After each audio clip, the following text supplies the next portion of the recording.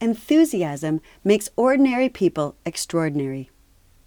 Enthusiasm originally meant inspired by a God. So how can you be enthusiastic about your life? Be present, be involved, make active choices about your life, including what priorities you will focus on and what activities can wait. This is how ordinary people achieve extraordinary lives. They enthusiastically go after what is important to them, regardless of whether it is a business idea or cheering for their child's sports team.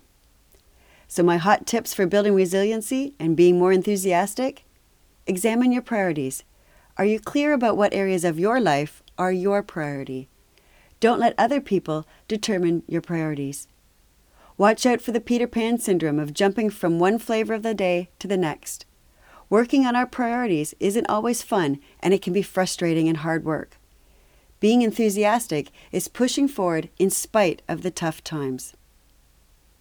Want to make sure that you don't miss out on any of my postings?